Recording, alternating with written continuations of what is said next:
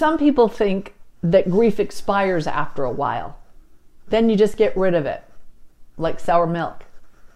But they've never lost a piece of their heart. I've also heard it said that grief is the price we all pay for love, and it's worth it 1,000,000 times over and over again. I recently lost my dad, Ben Riggs, and have been grieving him. He's the man who first listened to me when I pretended to be a broadcaster, my dream job as a little girl. He pretended to be the subject of my countless interviews. He sat patiently coming up with all kinds of answers to my pretend questions, one right after another. That man also celebrated me when that dream became a reality for almost 30 years as a professional broadcaster. I'm pretty sure it was his passion for my success that propelled me to live out my dreams, which included raising a son, who I am guiding now as my father has guided me. It's never easy to watch your dad or mom or loved ones go through any kind of pain and suffering, but one way or another, for those who have faith in Christ, there is ultimate victory. I would think one of the main reasons I'm here now is because of people like you that believe in the Lord and pass it on to those that need the help. And believe me, folks, I feel your prayers and I need your help. So keep on kicking for me. I appreciate it. I love you. For my dad, his victory came in death. He is now free from all of his pain at the end, and he's with Jesus. And because he was a believer, he would want me to continue to encourage you to live out your divine calling.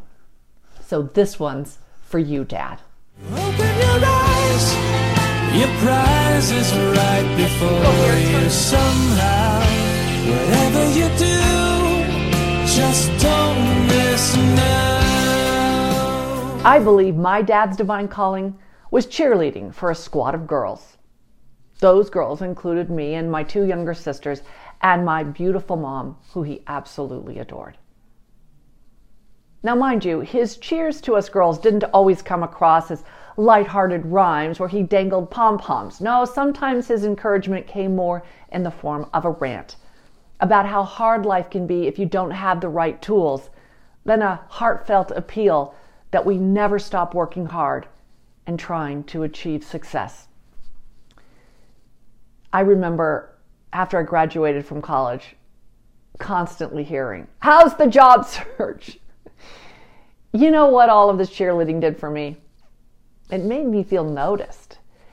It made me feel recognized and important. I was relevant to my dad. But what happens to those who don't feel encouraged or relevant?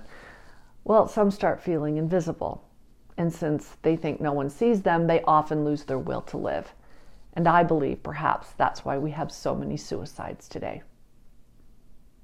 Yes, a father and mother are important to us. But let's never lose sight of the fact that we all share a Father, our Heavenly Father, God. And together, through His Word, the Bible, we have everything we need to know that we are thoroughly noticed, recognized, and important. In fact, there are 7,000 promises from our Heavenly Father in the Bible. And it's the only book you'll ever read where the author is so deeply, hopelessly, madly in love with you, he was willing to die for you. He designed you. He sees you. He hears you. He celebrates you. In Jeremiah 29:11, he even says, "I know the plans I have for you, declares the Lord. Plans to prosper you, not to harm you, to give you a hope and a future."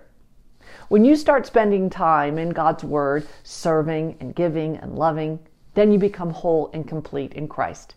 You can then gather up the joy from the Lord to serve as your strength as you go out into the world and give more of yourself, because it's no longer about you, but Christ in you.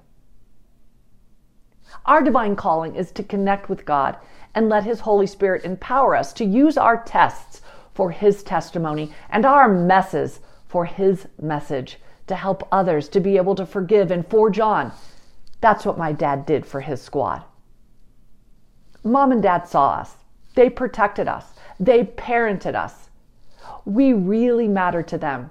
They weren't perfect parents. No parents are. But they met our very fundamental need of being seen, of being heard, and that need to be celebrated for the unique human beings God created each of us to be. If you don't get that as a kiddo, you often grow up to believe Satan's lies, that you're invisible, that no one understands you, and you feel disconnected, not loved, and certainly not celebrated. So how did my dad make me feel seen, heard, and celebrated? I'll tell you one little story. When I was a little girl, my dad was a bricklayer, and his hands were often so cut up from laying brick that he would tape them, and so he'd have to use a tape recorder to record different messages about jobs.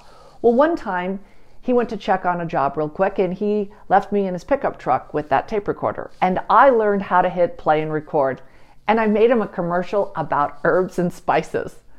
When he came back and heard it, he went bananas. He loved it. You see, it was those private little moments between a little girl and her daddy that he planted seeds that he got to watch harvest when we watched my stories on 48 Hours and CBS Sunday Morning, and when I gave the commencement address at Pepperdine for being honored with the university's most distinguished alumnus award. I gave Mom and Dad all the credit. He just smiled and said, I never had a doubt. But what he didn't understand is, because of his faith in me, I never doubted myself. My dad died a few weeks ago, and I was going back and forth just to see him as he was coming to the end of his life. And right before I was headed to the airport one last time, I told my Lyft driver just to wait because I wanted to say goodbye to my dad. And I ran over to the car and hugged him. And he said, goodbye, my angel. I couldn't be more proud of you, my daughter. You exceeded all of my expectations. I will see you in heaven. That was so special to me. But you know what will top that? When Jesus says, you have fought the good fight and you finished the race and you kept the faith. 2 Timothy 4:7 goes on to say that there will be a crown of righteousness, which Jesus himself will give to everyone who believed in him.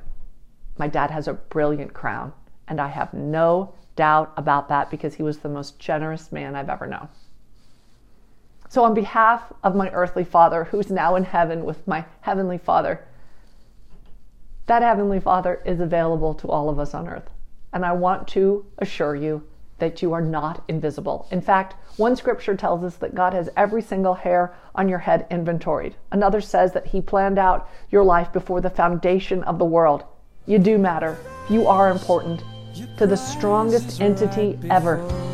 And he wants you to call out to him as he prepares you to spend all of eternity with him.